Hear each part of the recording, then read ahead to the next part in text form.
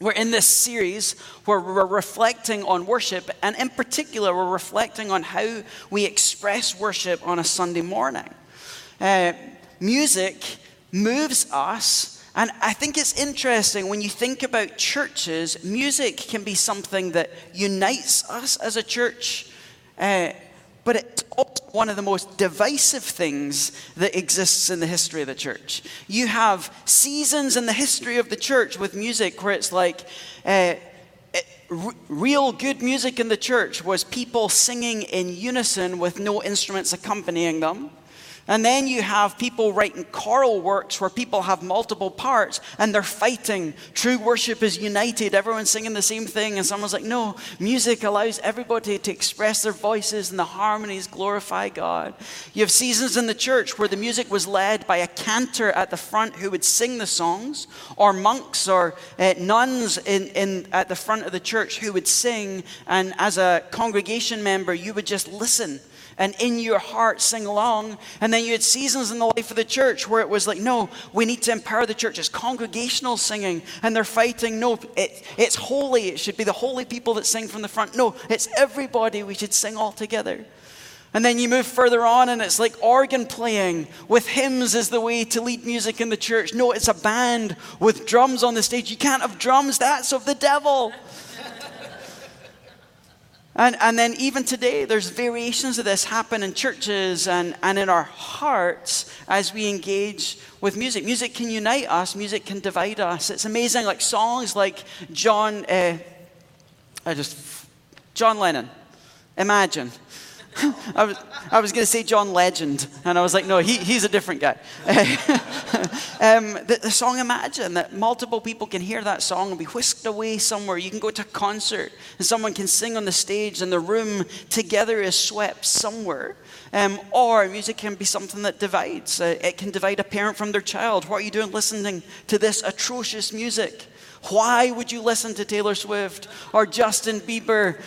Why would you listen to these people? Why would you subject your minds to that as your kids are listening to your music going, what on earth is this nonsense that you listen to?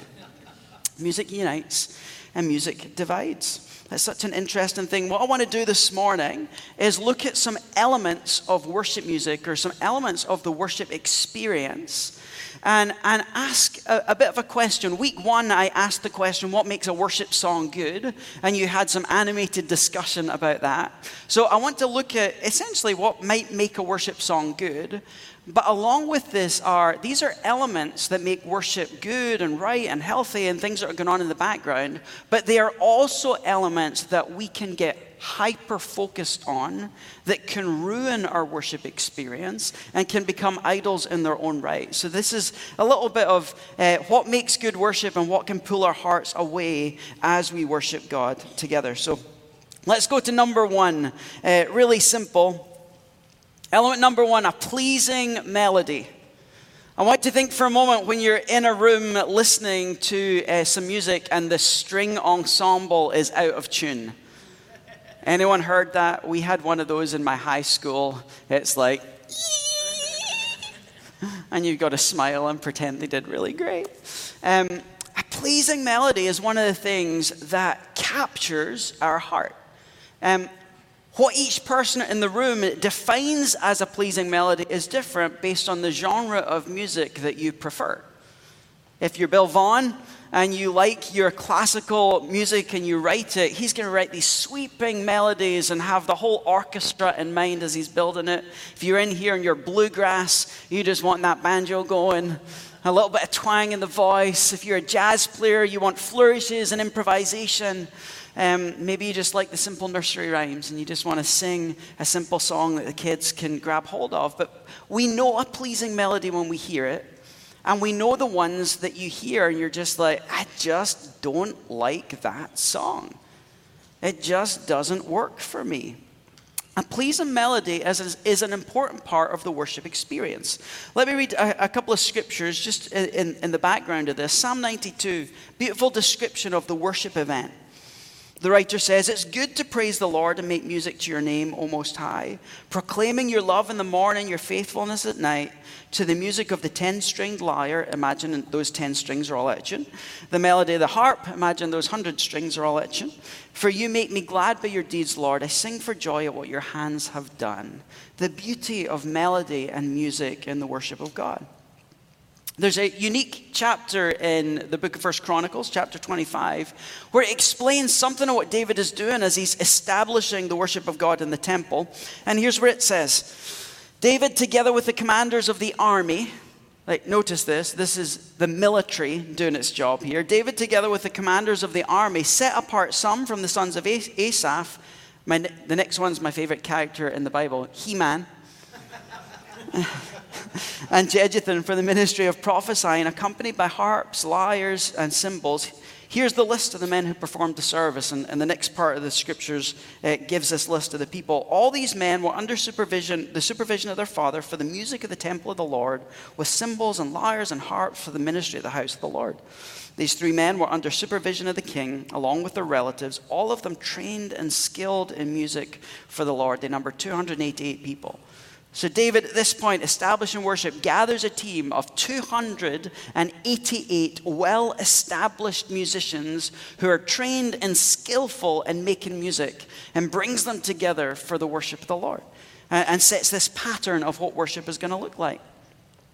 Writing these pleasing melodies, skilled musicians coming together to fuel worship, because God has created music to stimulate something in us.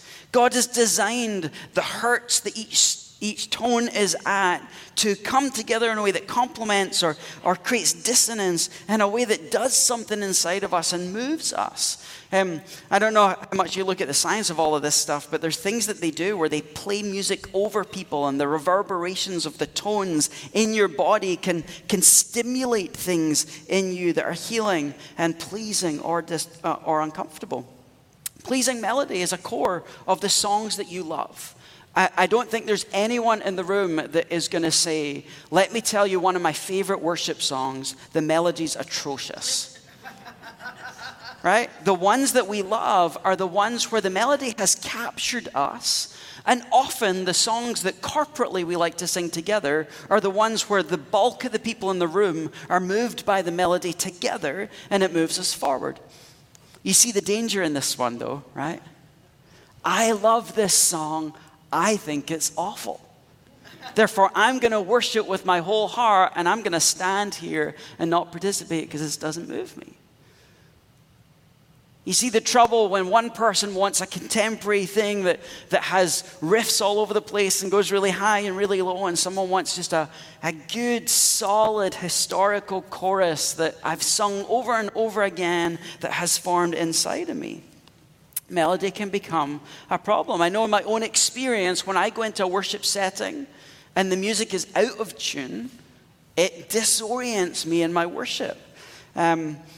And I have to fight through that in order to experience God. So number one, a pleasing melody.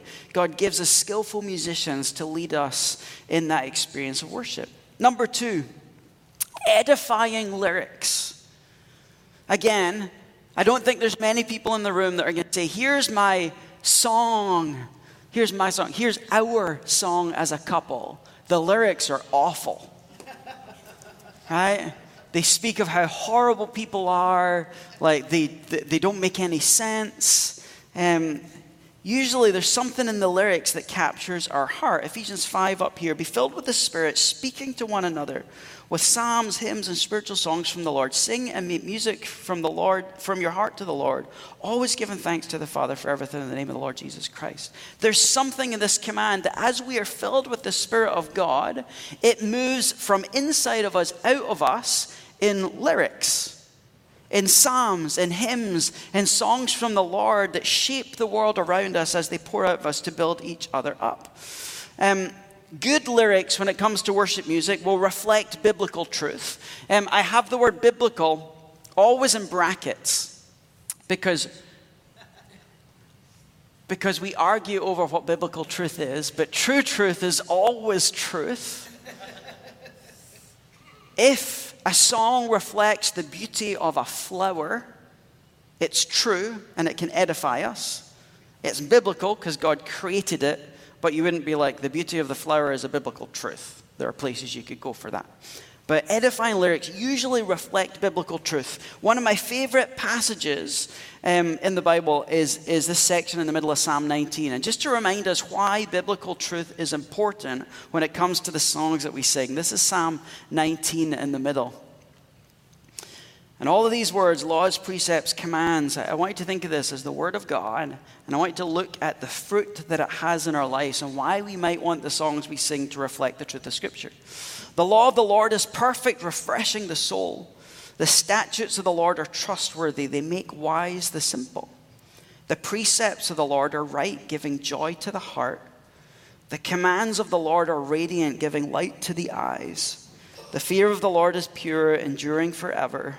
The decrees of the Lord are firm, and all of them righteous. They're more precious than gold, than much pure gold. They're sweeter than honey from the honeycomb. By them your servant is warned, and in keeping them there is great reward. The word of God refreshes your soul, makes wise the simple, gives joy to your heart, gives light to your eyes. It warns you, and it brings you great reward. Is there anyone in the room that doesn't want those fruits in your life? Right? This is why we want the Word of God to permeate the worship that we sing, because it's the only words that has the power to bring this kind of life into us. Edifying lyrics. There's a great book called Worship Matters by a worship leader, Bob Coughlin. And when he's talking about the types of lyrics that we have in the worship songs that we sing today, he breaks them into 3 groups. And you might find yourself resonating with one of these words over the other. So the first group he calls objective songs that speak objective truths. So these are the ones that we are an objective bystander looking at God and describing the reality of who he is. God is great, he's powerful, he's mighty, he's awesome, he's faithful, he's true. The objective ones are just stating the truth about who he is and how he functions in the world. He redeems, he saves, he provides, he's generous. And many of the old hymns that we like to sing express a lot of objective truth. Praise God, from whom all blessings flow. Praise him, all creatures here below. They're stating the goodness of who he is. Group number 2, we can call them subjective songs. These are the ones that express more of how we feel subjectively about the God that we worship. God, my heart is for you. I delight in you. David might say, my soul thirsts for you in a dry and weary land where there is no water. It expresses something of who we are and the longing that we have for him. Or they say, God, I'm scared. I fear the world around me. I fear where we're going. God, in the middle of my fear, would you meet me? And then the third group would be reflective songs. What do reflective songs do? They express the kind of actions that we have toward God. I sing your praise. I bow before you. I lift my hands in worship. 3 different types of songs that express 3 different types of truth about our interaction with God. All of them are edifying because all of them are speaking a truth about who we are, and all of them are describing something of the relationship between God and his created order. But what happens is some of us like one type of edifying truth over another, and that's all right, right? It's okay if you want to sit and just sing songs that declare the goodness of God. And it's okay if you're someone that wants a song that's going to say, Jesus, I love you. Jesus, I love you. Oh, how I love you. My affection and my devotion. Pour it out on your feet. Jesus, subjective and reflective songs coming together. Edifying lyrics are important. These are the things that when you have your song or our song that you're tapping into that you don't often even realize is happening. The song that marks me and my high school girlfriend Shona was something that expressed what it meant for us to merge into 2 beings. I do think it's into one being. I think it's really interesting when you look at a song like that expresses the love that you feel as a teenager, that in some degree it reflects the biblical message that 2 become 1. And Scripture says, what God has joined together, let no man tear asunder. In talking of marriage, something in that truth points to the reality of the message and speaks something about the longing that I had in relationship. There's the songs, the breakup songs that you listen to on repeat that express the pain in your heart, subjectively tapping into an emotion that you have a hard time expressing. There's the songs that you just bop to. They're fun and they're energetic and you enjoy them as you're doing your workout or going on your walk. The lyrics matter to us. They tap into something inside of us. The gift of worship songs is they help us to express a truth that exists that we may not have the word for, while the music taps into the emotional part of us and helps us to express some of the feelings that we don't always have to feel. It's beautiful to guard the worship that we do as a church, make sure the objective truths are right, make sure the subjective truths are not too self-indulgent, make sure that we're not prioritizing one of these over the other. But it can be a danger for us as we decide, I like this kind of song, and that kind of song is not okay. If it's got too much I, me, my, then it's not a God song. And so I have to go through Psalms and pull out half of what David writes because there's a lot of I, me, and my in what David says. So we need the pleasing melody. There's an edifying lyrics. Next one I've got down here is stimulating energy. I think about verses like Psalm 149. Let him praise his name with dancing and make music with timbrel and a harp. There's something, and I hear this in conversations with people, and I have it my own experience of this. Sometimes you walk into a room and you're happy and worship is sad. And you're like, there's a disconnect. I want to jump up and down and praise the Lord. And yet this music is too slow and quiet. Sometimes it's the opposite, like I'm having a hard day. I just want to come in and kind of sit quietly and reflectively in the presence of God. And here we're, praise the Lord, praise the Lord, praise the Lord. I don't feel like praising the Lord today. He sucks today. And he's like, I can take that. But there's something in music, the tempo, the rhythm, the keys, the key changes, the drum beat that stimulates energy. It's why when you go worship in Africa or when we were down in Honduras and you've got those jungle drums going, it does something in you that incites something. As I was thinking about energy, I found myself coming back to Luke 7. You probably know this part of the story. Jesus is having a conversation with some people that are not getting things quite right. He goes on to say, what can I compare the people of this generation? Now just remember, this is 2,000 years ago. What can I compare the people of this generation? What are they like? They're like children sitting in the marketplace and calling out to each other. We played the pipe for you, but you didn't dance. We sang a funeral song, but you didn't cry. Because we know there's something in music that stimulates the energy, the feel, the emotion. And it's so easy as a worship leader, it's so easy as people in the church to look and be like, we're playing something happy, you're not dancing. We're playing something sad, you're supposed to be crying, why are you not doing it?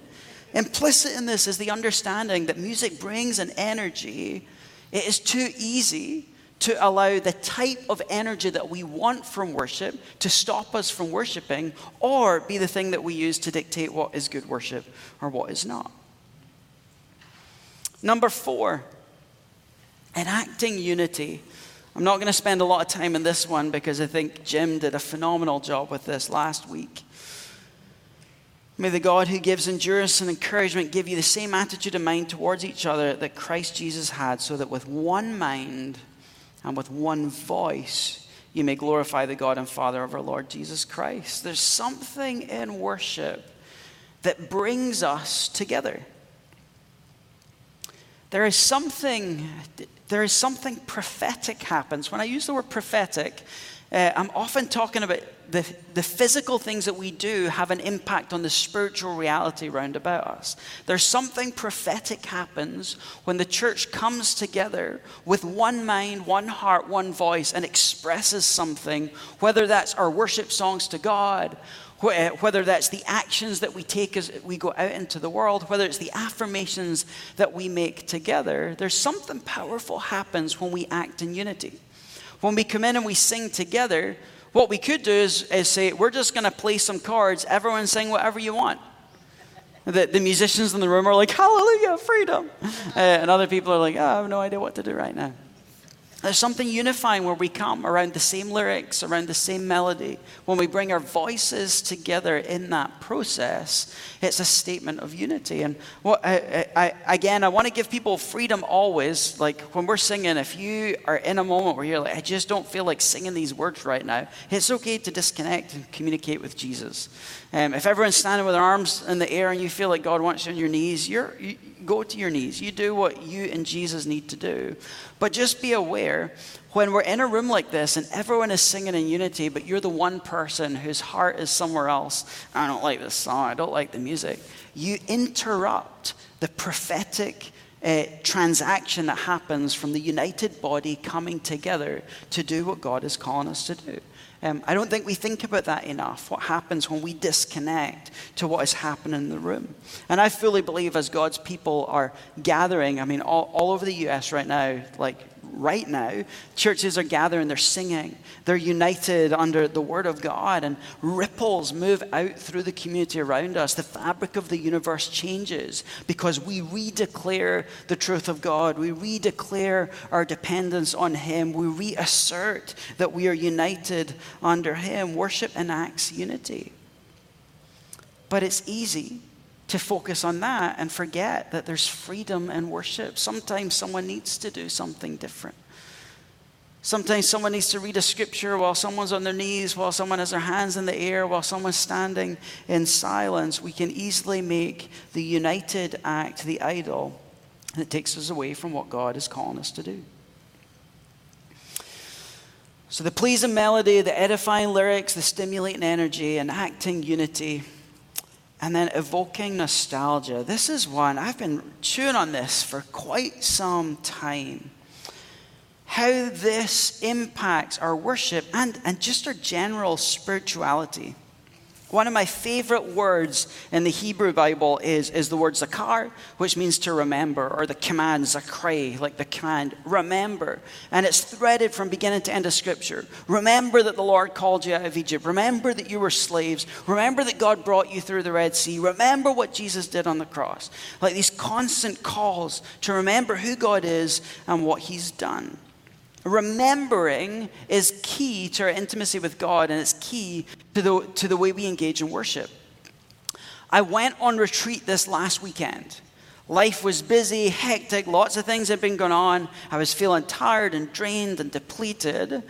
And I get in my car and I drive to this cabin in Trout Lake where I've been many times. I've been with friends there. It's a friend's cabin. I've been with their family. I've been alone with my family. Our leadership team has been there. I've been with buddies on retreat. I wrote my dissertation in the upstairs room looking out at Mount Adams. I've spent a lot of time in that cabin.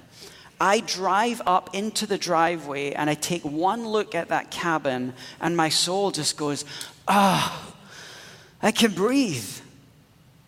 What is it about that cabin we call it the cabin. It's a house on a street in Trout Lake, Washington. What is it about that moment that lets my heart breathe? It's nostalgia. It's remembering. It's that I've had experiences there. It's the same if I go to the grotto in Northeast Portland and I go up on the elevator and I go to the meditation chapel that looks out over the north of Oregon and into Vancouver. And I sit there on the couch and my soul just goes, because I've spent years of going up there and spending the day sitting on a comfortable couch, looking out, praying, journaling, reflecting on God. Something in the act of remembering, something in the nostalgic process stimulates worship. It's when you say, this is our song. What is it that makes it our song? What makes it, when the song comes on the radio, that something mushy happens inside? Because of nostalgia. It brings back memories. You remember the beginning of your relationship. You remember seasons in your life when a song comes on the radio and you're like, this is the song from high school. I remember our high school dance and we're all dancing to this song. It's nostalgia. It's why when we sing hymns or songs, I was at a worship, I went to a church in Trout Lake when I was there, and they sang a song, they sang a lot of very old songs. They sang one song, I was like, man, I haven't heard this since I was like 17. And as they start singing, something inside me was just like, And I remembered being a new believer in this youth group and singing these songs with a bunch of friends around, and something in me was unlocked, and it was just delight as I sang. There's something in worship that's nostalgic. That when you sing a worship song that you've sang over and over again, it's why hymns are so powerful. Amazing Grace, they've been sung through history. And for some people in the room, you've sung that song so many times that you have camps and retreats and church services and countries that you've been in where that song played a role in your spirituality. And for some of the younger, newer Christians in the room, you've got songs that have meaning for you here. That when you hear them, you're like, I've sung this so many times, I know it. There's friendships attached to this song. There's a phrase all through Scripture. I'm going to put two things in tension here. There's a phrase that happens multiple times. Sing to the Lord a new song. In Psalms and Isaiah, there's this command. We've got to sing new songs. But then you've got these verses like Matthew 13, Jesus says to people, therefore every teacher of the law who's become a disciple in the kingdom of heaven is like the owner of a house who brings out of his storeroom new treasures as well as old. When I was thinking about this verse and thinking about our worship, let me think about the analogy first. There are wealthy people who have inherited treasure from the past. It's a finite amount of treasure. If they've invested it well, it may be continuing to produce some wealth. But that's there, and it can be depleted. And it's one thing to say, hey, I've got wealth from the past. It's one thing to have wealth coming in now. It's another type of blessing to have wealth that you have in the storeroom and new wealth that's coming in now. And when I was thinking about worship, it's beautiful to have songs that are historic to our faith, that are historic to our church, that are historic to our lives, but also new songs that are being written and created and flowing out of our heart. The beauty is when we have both of those things together. With old songs, they stimulate the nostalgia that already exists. With new songs, we have to allow them to continue to be sung and engaged in to build the memories that will bring the type of nostalgia that leads into worship. It is interesting when you sing a song that you know well. It's good to be swept up in nostalgic remembering. But have you ever realized that sometimes in your worship, you're worshiping nostalgia and not the God that you're supposed to be worshiping? And we feel it. You feel this rub when you're in a situation, and I'm here many times. I don't know any of these songs. I can't worship. But Jesus tells me, sing a new song. Something is wrong if all I can worship to is the stuff that has history. But something is wrong if every week all we're doing is new songs and no one can build any history with the songs that we sing. Part of worship is nostalgia, evokes nostalgia in us. So these different things that are part of worship, pleasing melodies, edifying lyrics, the biblical truth that stimulate energy, the unity that it brings, the nostalgia that it evokes, all of these are just parts of the tools of music. At the core of it all, what we really want is deepening relationship. Why did I ask the question at the beginning, like, what's our song? What does that represent? It represents a relational journey. It represents music that stirred something in us. It represents affection that we feel with people. It represents history that we've had together, words that connected with a season of our life that we carry forward with us. It's all about relationship. Worship is not about us just sitting in a room singing songs. It's not about what are my preferences, let's do those. They're songs designed to deepen intimacy with Him. The melody helps stimulate our emotions and draw us into an awareness of His beauty. The edifying lyrics take the Word of God and impart them deep into us, or give us the words that we need to express to Him how we feel and who He is, or they give us instructions on the right way to posture ourselves before Him. It brings unity as we come together. It evokes nostalgia in us. All of these things are good, but the purpose of it all is to deepen relationship with Him. And as Jim talked about last week, to remind us that we're supposed to come together in this process. Zephaniah 3:17, worshipers love this verse. The Lord God is with you, the mighty warrior who saves you. He will take great delight in you. In his love, he will no longer rebuke you, but will rejoice over you with singing. The God that we're here to worship is the God who serenades us out of his affection for us. He sings objective truth over us. He sings subjective truths about his desire for us. He sings these reflective truths about the work that he will do on our behalf as we worship, even as we don't right now, as we sit in his presence. The lover of our soul is serenading us with a melody that speaks of his love and affection for us. Our job then is to join in that song and reflect back to him the love and the affection and the truth of who he is. So, elements of worship music that we encounter: pleasing melodies, edifying lyrics, the stimulating energy, the active unity, the evoking of nostalgia, all for the purpose of deepening relationships. So here's the question that I want you to think about for a moment and then discuss as we come back into singing. Which element is most dangerous for you?